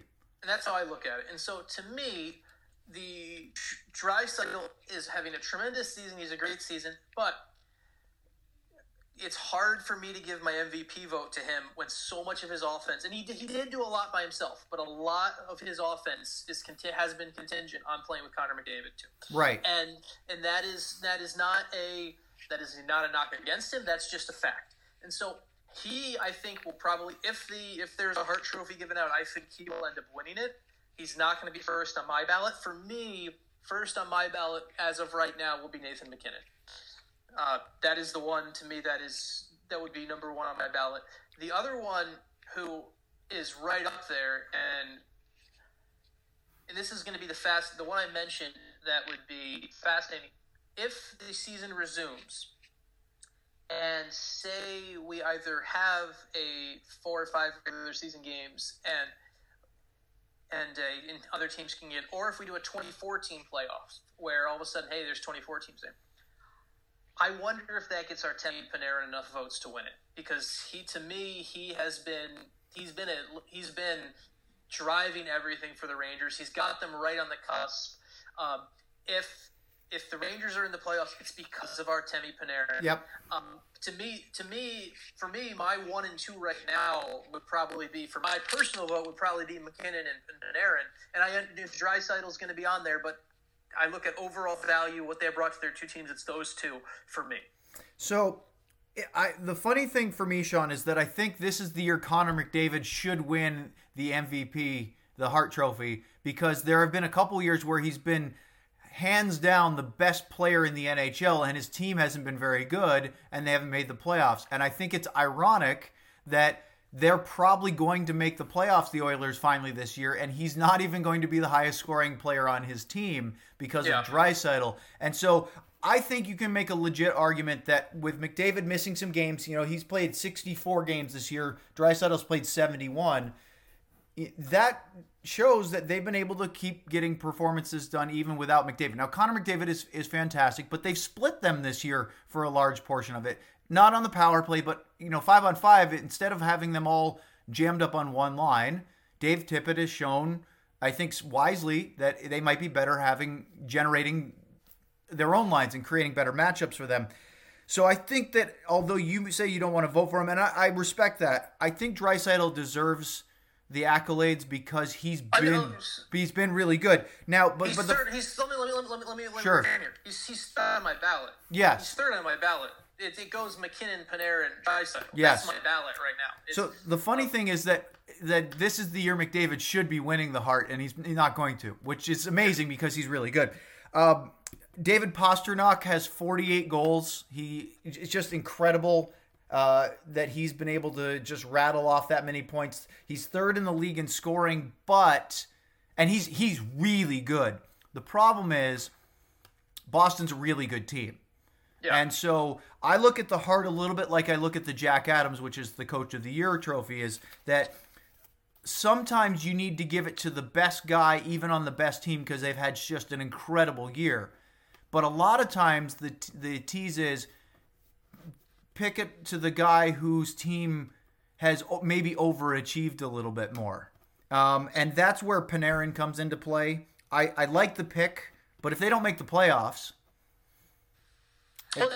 then you can't give him the Hart. So right now, Sean, to me, I'm torn. I'm 50-50 between Draisaitl and McKinnon. If you had to, like, especially with Mikko Rantanen being hurt, Landeskog being hurt, McKinnon's been the one that's been that driving force. They've had intermittent goaltending. Francouz has been actually better than expected with the injury to Philip Grubauer, but Colorado doesn't get where they need to go without two things. One is their incredible play of their young defensemen, and I'm talking about not only Cale Makar, but also Ryan Graves, who's been excellent this year, and then, of course, McKinnon up front. So I think I might get caught up in the beauty contest because Draisaitl is so good, but McKinnon, he's right there too. Yeah. All right, what's next? But to me, the Hart's one of the hardest ones to choose from. That's one of the hardest ones. Another one that's not easy is the Vezina. Because I disagree on because I think it's super easy if you have one choice in mind. Okay? One statistical thing. If the Vezina still has something to do with most games played being sort of that, workhorse goaltender, then it's Connor Hellebuyck running away with it. If not, then you have four guys that could very easily be candidates for it with a reduced workload, which are, of course, Darcy Kemper probably would have won it if he didn't get hurt this year. Tuukka Rask, Anton Khudobin, and Jake Allen, surprisingly, has put up much better numbers than his counterpart in Jordan Binnington in St. Louis. All four of those guys could be legit 30 to 40 games played guys that you go, hey, I like where you're at. But to me, Hellebuyck wins it in a landslide right now. It's not even close. It's nice to mention. It's nice that you mentioned some backup goalies, but that's what they are. It's not. Which is interesting, but they're timeshare goalies. That's the problem. If you're a timeshare goalie, and if the entire league went to timeshares, just hypothetically, yes. Say all 31 teams were 40-40 just across the league, or everyone was 45-35, or everything like that. Okay, fine. But when you still have certain guys that are starting goalies. And I'm not the biggest. You have to play 60 games. I fought for Ben Bishop to win the Vezina last year. I thought he should have won it last year. And I thought he should have won it last year. So I'm not a big. You have to play 60 games to win the Vezina. But Connor Hellebuyck has been the best goalie in the NHL. He has been the most consistent goalie in the NHL. And really, he's someone else too. When we were talking about our Hart votes there, yes. He's someone who was close to being on my Hart ballot if the Jets make the playoffs. Well, the Jets have not been as good as we all thought they were going to be compared to the last couple of years. And you want to talk about being valuable to his team. The fact that he has, because usually, Sean, goaltending numbers are synonymous with how good your team are. Not saying goalies can't be great, but usually if you're good and your team is good, your numbers are better. They follow suit. Yeah. If you're a great goalie and you play on a bad team, it's hard to lead the league in goals against or save percentage. In this case, Hellebuyck has been that good and his team has only been mediocre. Yeah, to me it's Hellebuyck in a landslide. Okay, I'm in total agreement. But I'm saying if you were to reduce the criteria of how much time you spent in the net, and he's played so many more minutes than everybody else, really, other than maybe Vasilevsky, but his numbers are better. Then, like I said, if you get into the timeshare, then it's a real battle. But that's for another day. Yeah. Calder Trophy, the Rookie of the Year. Is it obvious? I think it was, to me, it's the guy who I thought it was from the start of the year, but the other guy made a push, and I'm talking about two defensemen in the Western Conference. Okay. That would be Quinn Hughes in Vancouver and Cale Makar in Colorado. And to me, it's Makar. and Hughes has been really good too. I could make Hughes had made a later push really for it, but to me it's still Makar. And other than that, it's. I mean, I guess maybe to me the other one who probably will end up on my ballot is Mackenzie Blackwood. Honestly, really. Just as far as you look at what he's done. See, I have a different goalie in mind for that. Who you got? Well. So you're missing one player who I think deserves to be in the conversation. And I know he's older, but Dominik Kubalik has been incredible for Chicago this year. He not only leads all rookies with 30 goals. I mean, 30. He has 10 more than anybody else. Victor Olofsson and, of course, Dallas Stars' Denis Gurianov have 20. They're tied for second in goals for rookies. But Kubalik, Sean, the amazing thing is that he's done it basically 5-on-5 because Kubalik only has 4 power play goals. So he has 26 goals that are not on the power play. I think that's really impressive.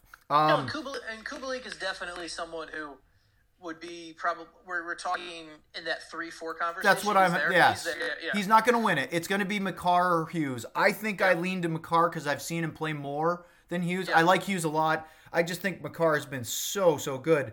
The interesting part is that Hughes actually is averaging almost a minute of time on ice more per game, but they're both playing over 21 minutes, which is incredible. Yeah. The guy that sneaks into my ballot is Columbus goalie Elvis Merzlikins, because after a really shaky start at the beginning of the season, which included getting sent down to the AHL, ever since basically Korpisalo got hurt in Columbus and Merzlikins became the guy again, he's been unbeatable. And he's been really good. He's been incredible. I think he's the best rookie goalie in the league. I can make the case for that. I think Blackwood's done a really good. Blackwood's numbers are even more impressive to me on a team that's so bad. Really bad. That team is terrible. And to me, that's even more so of that. But if you think about it, Sean, and we'll talk more about Columbus later when we talk Jack Adams, the fact that they're even in the equation, considering how many pieces they lost last year, is a testament to the players that are there, the Merzlikins, and their coach, which we'll get into. Yep. All right, so we're going to go with Makar as a consensus on that one, I think. Yep. This is probably an easy one, is the Norris Trophy for best defenseman in the league. Should be easy. I think it's John Carlson running away with it. I disagree, actually. I don't think John Carlson is the best defenseman in the league, but I think he's doing what we said John Klingberg needed to do to ever win a Norris, which is to wire-to-wire lead in offense. I think John Carlson's going to be the Norris winner, but he's not the one I would vote for. So, I think we would both vote for Roman Josi, correct? No. I'm close on him. He's been really good, but to me, Victor Hedman is still the best defenseman in the league. Because to me, it's far away Roman Josi is the best defenseman in the NHL this season. Okay. To me, he's been by far the best defenseman in the NHL. He has been the driver of that team completely. He's been good in all 3 zones. He plays a ton. Almost 26 minutes a night. Yeah, to me, he is the winner in that category far and away. Okay. I like Hedman a lot. The other thing that's fascinating too, just to kind of give you an idea of, you said Carlson's going to win it, and that's a fine thought. However, just to kind of give you an idea, we did. Let me see if I can find this. So The Athletic did a vote of their beat writers, and we had 41 writers vote for awards, okay? And Roman Josi got 61 with 65% of the vote. That's surprising to me, Sean, just because I assumed that being in Washington, D.C. and being on TV all the time, that because more of the voters see John Carlson, and he's been incredible offensively all year. Look, John Carlson's had a great season. He's a good defenseman. He's leading the field by 10 points over anybody else and 20 over anybody not named Roman Josi, which is incredible. Mm-hmm. That's part of the reason why I think he's going to win, is because I think of the eyeballs. But the fact that you're seeing that suggests... I mean, look, I'm not trying to diminish Roman Josi. I think he's a really, really, really good player. But I think right now, if you were to say you get to pick one defenseman from the NHL to build a team around right now for this season, not for the future, but right now, it's Victor Hedman. Oh, that's what Miro Heiskanen said too. But, yeah. I'm picking Roman Josi still. Like, by the way, that stick tap to Tony D'Angelo in New York with the Rangers. He's had an incredible breakout season. He's been good. He's been really good. But yeah, I mean, I love Hedman's game. I think he's great. But I think, to me, Hedman's on such a better team too. Fair. Like Josi, to me, I don't see how it's anyone other than Josi. I see how Carlson may win it because of the point totals. But I think, to me, Yosi's going to be first on my ballot. I don't see any other way around that. And the question becomes whether it's Hedman or Carlson second on my ballot. And it's probably going to be Hedman second on my ballot. So let's move on to the Jack Adams, which is the only one the broadcasters get to vote for. Yep. And they will pick the coach of the year. We were talking about this earlier, and Sean, there's trends here because a lot of people look for, and including myself, look for the guy who has turned his team around the most. You know, the biggest change in fortunes, because, you know, lots of good coaches out there can stay the course. And I do think it's fair to bring up teams that are just great. You know, Craig Berube's team in St. Louis is great right now. Bruce Cassidy in Boston, great. And maybe if you're that good, and Boston's really good, you should deserve some credit for that. But to me, I have 3 or 4 names of guys that have really had to have turnarounds that really stand out to me. And I have to say, I mentioned Columbus earlier. John Tortorella is on that list because he lost his starting goalie. He lost his best player in Artemi Panarin. They traded a bunch of guys. They went all in. They lost some guys. And, you know, they're still hanging in there. They had some massive injuries to deal with, but I think he's done an incredible job. But my list includes Alain Vigneault in Philadelphia. What a turnaround he's had with the Flyers. Nobody would want to play the Flyers right now in the playoffs in the East. And then I know this is obscure because they're so good. John Cooper with the Tampa Bay Lightning, because they had such an incredible collapse in the playoffs in the first round to Columbus, of course. Then they got off to a iffy start, and they weren't very good. And now they've been one of the best teams in hockey for a while. So I think navigating all that has been a real good sign for Cooper. But the guy who I would vote for, Sean, is Dave Tippett, because so many guys have tried and failed to get the Edmonton Oilers in the playoffs, and Tippett's going to do it. No, it's not a bad one. For me, my list, I had 5 coaches that I kind of put on this list, and Cooper was, I'll say Cooper was 6th. So okay. I had 5. So I had 5 coaches on my list. I had Vigneault, I had Tortorella. I think Mike Sullivan's done a tremendous job with all the injuries. Yes, that's fair. Yep. I think he's done a tremendous job with all the injuries in Pittsburgh. I think Tippett, I definitely think Tippett should be on there. And then the other one, and I'm not sure whether it's, and maybe I'm overreacting to one instance, but I give Rod Brind'Amour a ton of credit for what he's done with Carolina, and to me, kind of one of the great moments in coaching. I think if it's the moment where if he was to win the Jack Adams, this was the moment where he would use as the example of why that's a Jack Adams winner. When they win with an emergency backup, it's not just the motivational post game speech. It's he got the guys to buy. He took a team in mid game that is pretty high flying. He's like, hey, we're gonna lock down. We're not gonna let Toronto get any real chances. Right. And they adjusted. And to me, that's kind of one of those moments where that, for me, was kind of one of the eye-opening moments. Like, maybe we should be giving Brind'Amour some love in this category. I don't think, to me, Tortorella is one. I've got Tortorella as one. I've got Vigneault and Sullivan kind of jockeying for 2, 3. But that's kind of where I think he ends up on the list of 5 for me. Okay. Masterton. Is this even a discussion? No, this one's Stephen Johns. Stephen Johns. What a story. Hopefully it's... I mean, will he win it? I don't know, because I don't know if enough people... I mean, it's interesting. One thing that I think for Stephen... The thing Stephen Johns is missing to win the Masterton, because the Masterton is very much a perception award, right? So one of the things that Stephen Johns is missing to win the award is... And this is no fault of his own. I give him full privacy to... he has not given his full story. That's right. The fact, Stephen Johns, the fact we don't have and this is Stephen's choice. Stephen doesn't want to talk about this right now. The fact Stephen hasn't gone out and laid out, hey, this is what I went through. This is what it was like on the daily basis. These are the struggles. The fact he hasn't laid it out and told that story, it means the story is kind of played under the radar more than it should have. Right. And so for that reason, he may not win it. Connor McDavid may win it just for the fact that there was a whole NBC promo about his rehab from an injury. So, Stephen Johns should be the runaway winner in this, but will he or not? I'm not as hopeful just because of that. So, I really hope that it won't be Connor McDavid because this is so much harder than just coming back from a knee injury. But you're right, notoriety could be an issue there.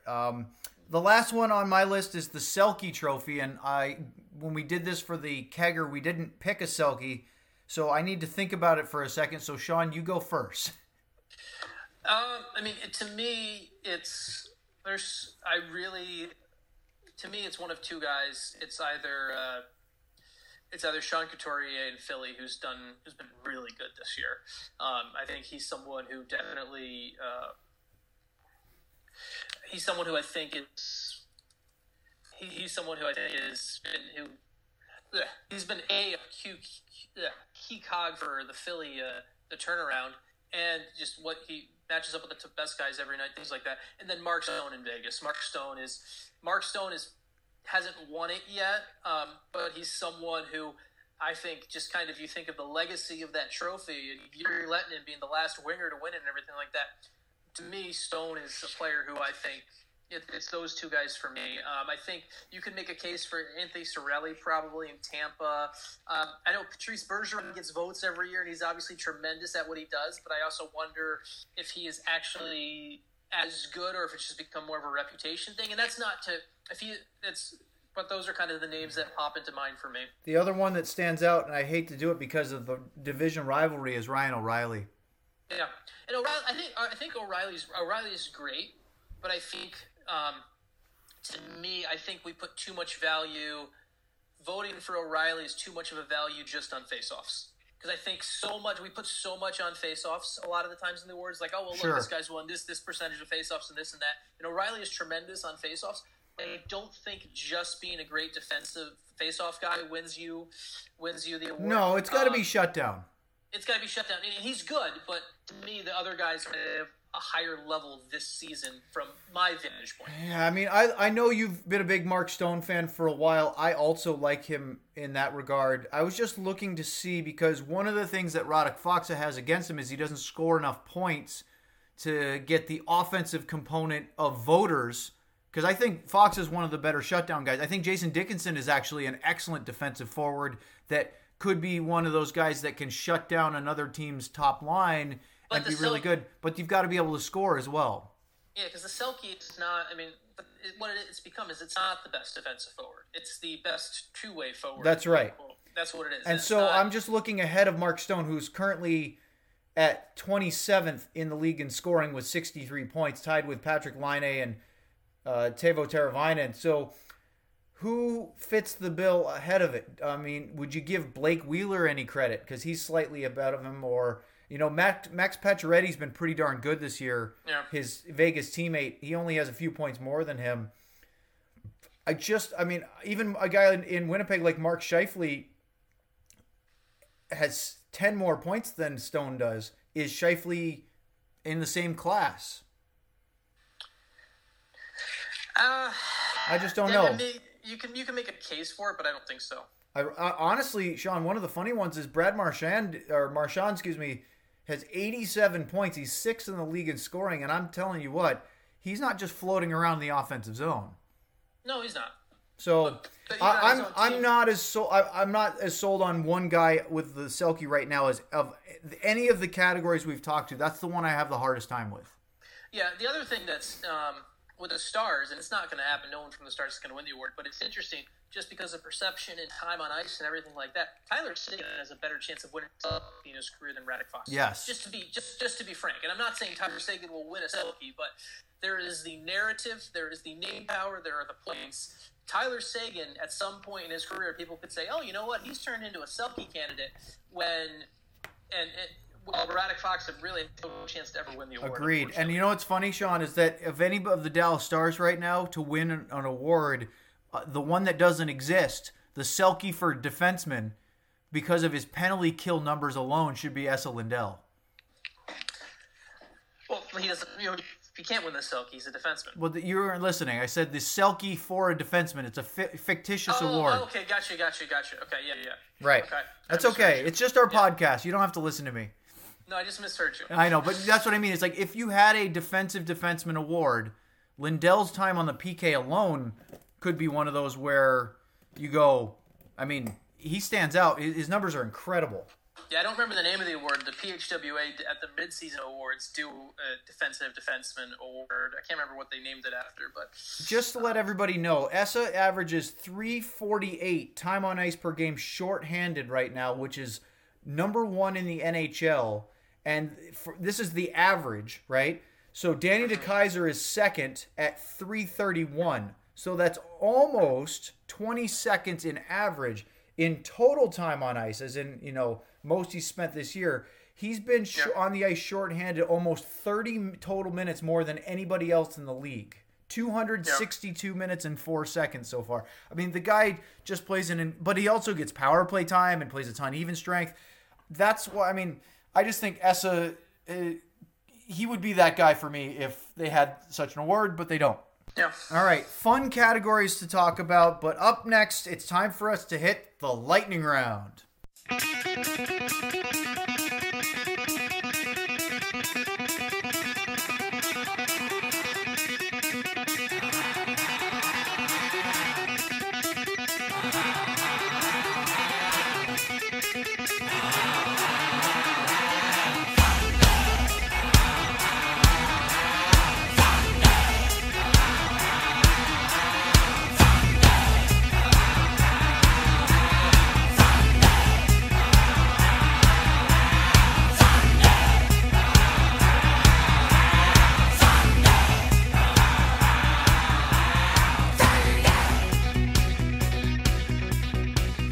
All right, time to wrap up episode 4 of the Kwarcast with the lightning round. Sean, let's get it going.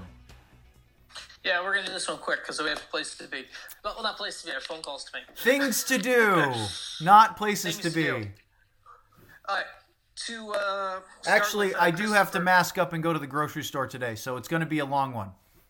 Gotcha. All right. So, Christopher, start actually 2 days before you even ask for questions. So, credit to Christopher for thinking ahead.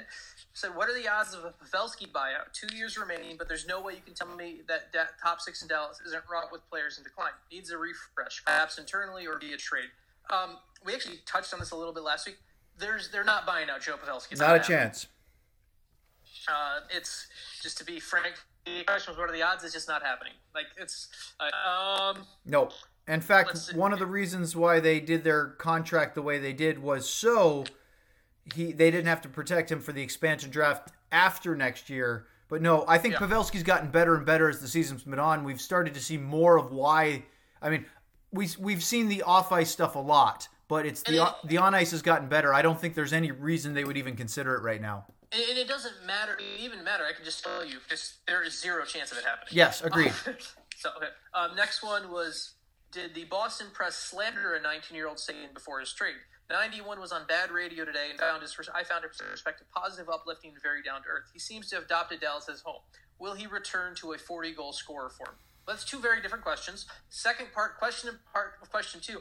I don't think he will ever score 40 goals again. I think those days are beyond him. I think that's just a fact, aging in the NHL.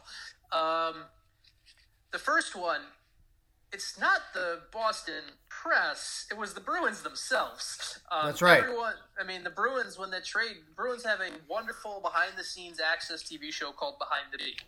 And when they were talking about trading Tyler Seguin, there is a video from the meetings where their question is literally asked, he's a good player, but does he fit our culture? And really, while there's some things that have been written by the media of saying, oh, well, he was immature or something like that, those things, but really the driving factor in the Seguin narrative is the team. The team basically scuttled his name in that, where it's, does he fit our culture? Does he fit the Bruins culture? And well, it was attitude and personality, and also can he play defense and is he soft? Those were concerns from them, and they released him. So if they were smart and didn't want to share, I mean, I love that we saw that, not because of the message. The behind the scenes stuff is fascinating.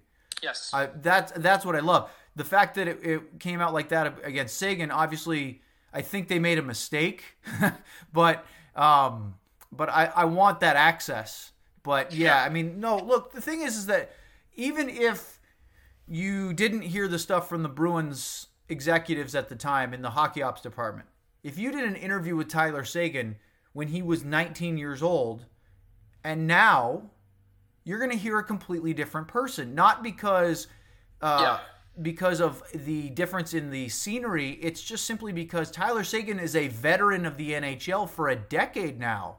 I just watched the other day, NBC had the Game 7 of the 2011 Stanley Cup Final, Bruins and Canucks, and he was a rookie in that game. And now we're talking about 10th season, and he's not the kid, the flashy rookie anymore. He's the guy that's been a superstar for a decade. Yeah, I mean, in the version you heard of Seguin on the radio the other day, that you wouldn't have heard that version of him as a 19-year-old. No. So the other thing is, as people in general, everyone mature. Mostly, but most people mature from 19.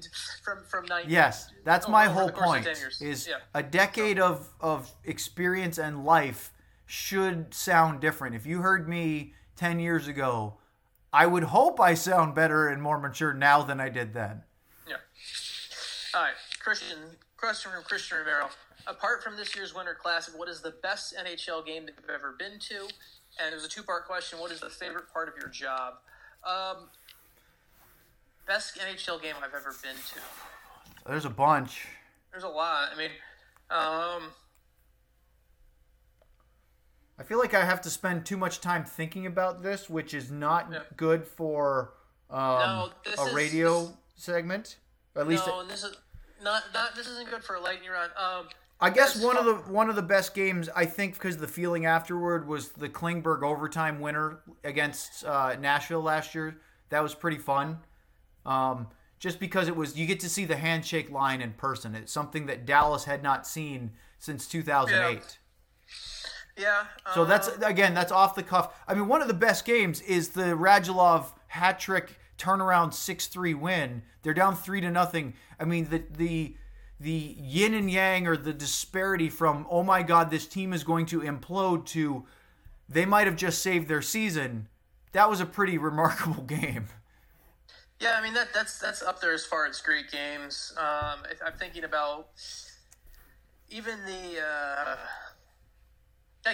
even the 6-5 Carolina game was pretty exciting. I know Stars fans didn't like the result from just a hockey perspective. I loved the St. Louis-Dallas Game 7.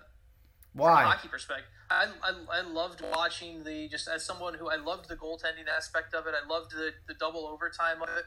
I mean, season on the line, just being. I mean, I know people may not like the results, but I loved that game. Yeah. That was one of my favorite games. It's not NHL, but one of my all-time favorite games, and you were there too, was Game 7 of the 2014 Western Conference Final, Texas Stars, Toronto Marlies.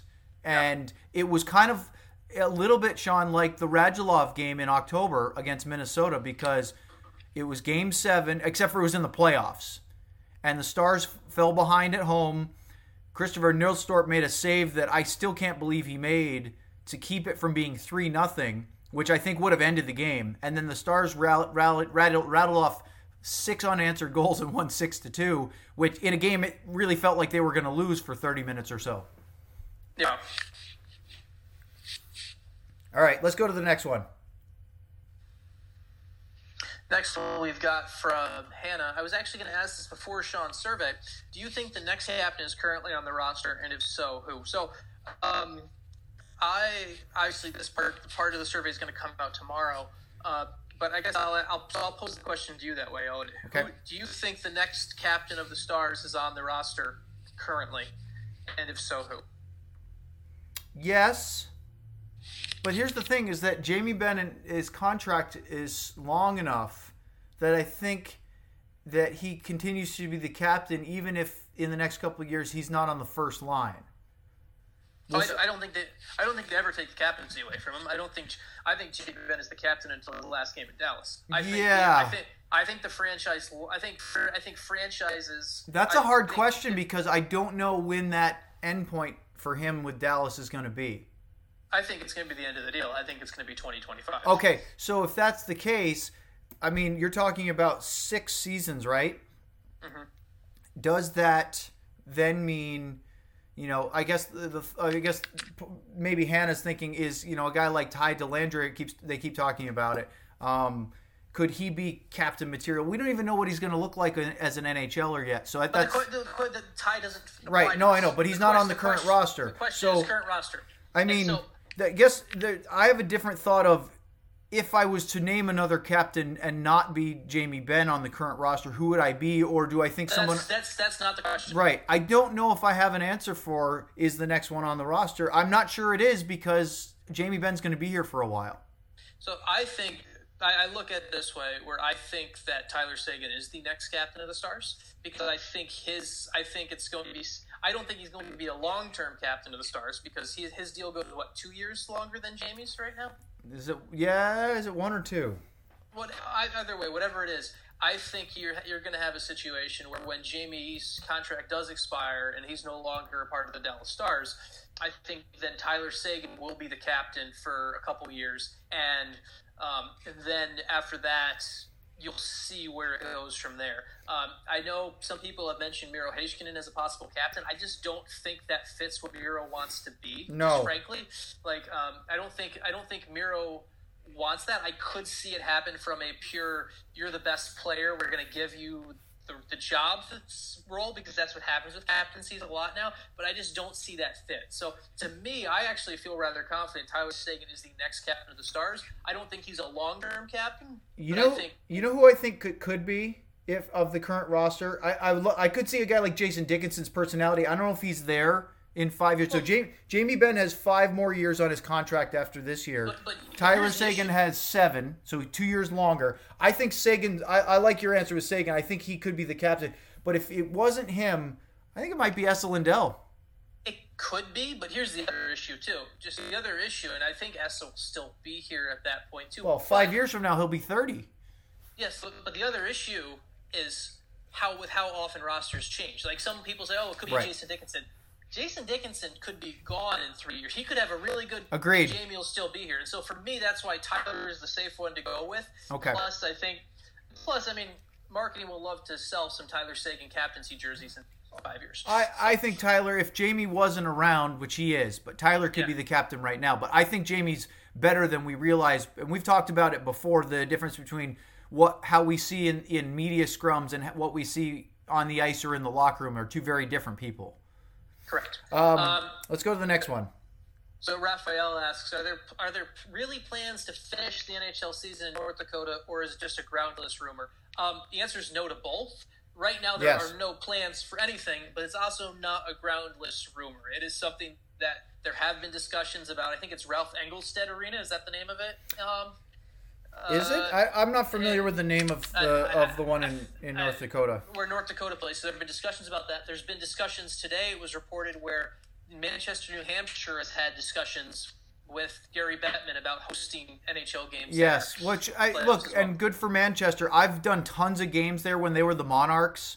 It's a nice rink. It's a really good AHL facility. Unfortunately, they lost their AHL team when LA moved their team out west with like the rest of the Pacific division or the California division of the AHL teams plus the one in Tucson. But, look, if you have an empty building, if you're Kansas City, you should be saying, hey, we've got a facility here. If you're, that's good economic sense. I don't know if that means that the NHL is going to do that. I think it's something that may happen because I think the NHL is going to be at a point where there's going to be, can we get this done? Can we make this a TV product? But we'll see. Yeah.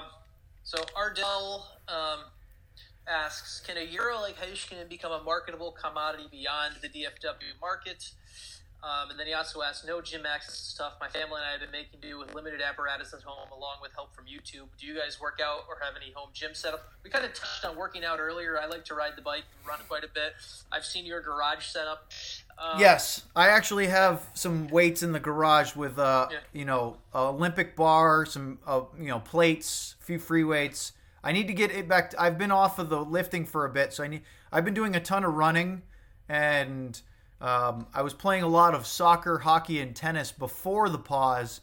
Now I'm doing none of those things except for running and riding my bike, which is still fun, but I always liked, Sean, to stay in shape so I can play recreational sports. Now I'm just staying in shape, which is fine. I'm not packing on the COVID-19 pounds like they joke on the ticket, though. Yeah, and the other question was about Miro. Can Miro become a marketable commodity beyond the DFW market? The problem is, and it's just Miro's personality, I don't think he can even be a marketable commodity in DFW, just to be frank. Like, I think he can be the player, if you're a hockey fan and a Stars fan, he's a guy you want his jersey and everything like that, but Miro's not doing commercials. Do you think it's like Zubov effect a little bit? I think Zubov outwardly didn't want to talk to anyone and really wanted to avoid all communication. And Miro, I think, is like that, but not as bad. Sure. I have a hard time getting Zubov on the phone. I can get Miro on the phone. Right. So I think it's more of a thing where, because of the role he plays, and for someone to really be to be a major commodity in the DFW market beyond the hockey market, I think you need to kind of speak eloquently in English and have that personality like Tyler Seguin does. Yep. Or you need to put up a ton of points. And just frankly, while Miro is great and we see it every night, it's not like he has where Luka Doncic is scoring 35 points a night. He doesn't have that type of cachet. So this is an interesting one, Sean. Corey writes in, if owners bring back compliance buyouts, who would likely be a candidate on the Stars to receive one? And then he put in question marks, Ben or Pavelski. That's interesting. Well, it would probably be Ben, frankly. Well, Joe Pavelski, they're not going to buy. We already talked about that. No, but if we're talking about a compliance buyout where it's not against the cap, I mean, if you're talking about one guy where you could wash your hands of a contract. Yeah, I mean, Jamie Benn would be the candidate. It's something, I don't think they do it, but it's definitely he'd be the candidate. Imagine that drama if that happened. Yeah. As a reporter, that would be another interesting episode for you to cover. That would be a fascinating turn of events. All right, Dylan wrote in, what's the best prank pulled on you or near you when working an NHL game? For me, it was in New Jersey. We were there, and it was before I got my press pass. Walked in, and one of the security guys asked me who I was, and Steve Sumner, Sudsy, the Stars assistant equipment manager, basically said, "Yeah, I have no idea who that guy is. I've never seen him in my life." And so the security guy starts trying to walk me out of the building, and he waited uncomfortably long before we almost get completely down the hallway. And I'm like, "No, I'm." Wow. Way to go, Sudsy. Yeah. But, that's just best as far as someone who I know who did it. I've seen there's some guys who like to put tape on the back of – that's not really a great prank, but you've seen guys who players put the tape on back of team members' backs and everything. So I haven't had much, knock on wood, in the NHL, but in the AHL, our equipment guys once in a while would like to try to hide my radio gear, which was in a big Pelican case, and I would find it sitting in one of the visiting locker room bathrooms or hidden somewhere every now and then. I obviously helped him with the gear, but once in a while I'd have to go searching for it. Yeah.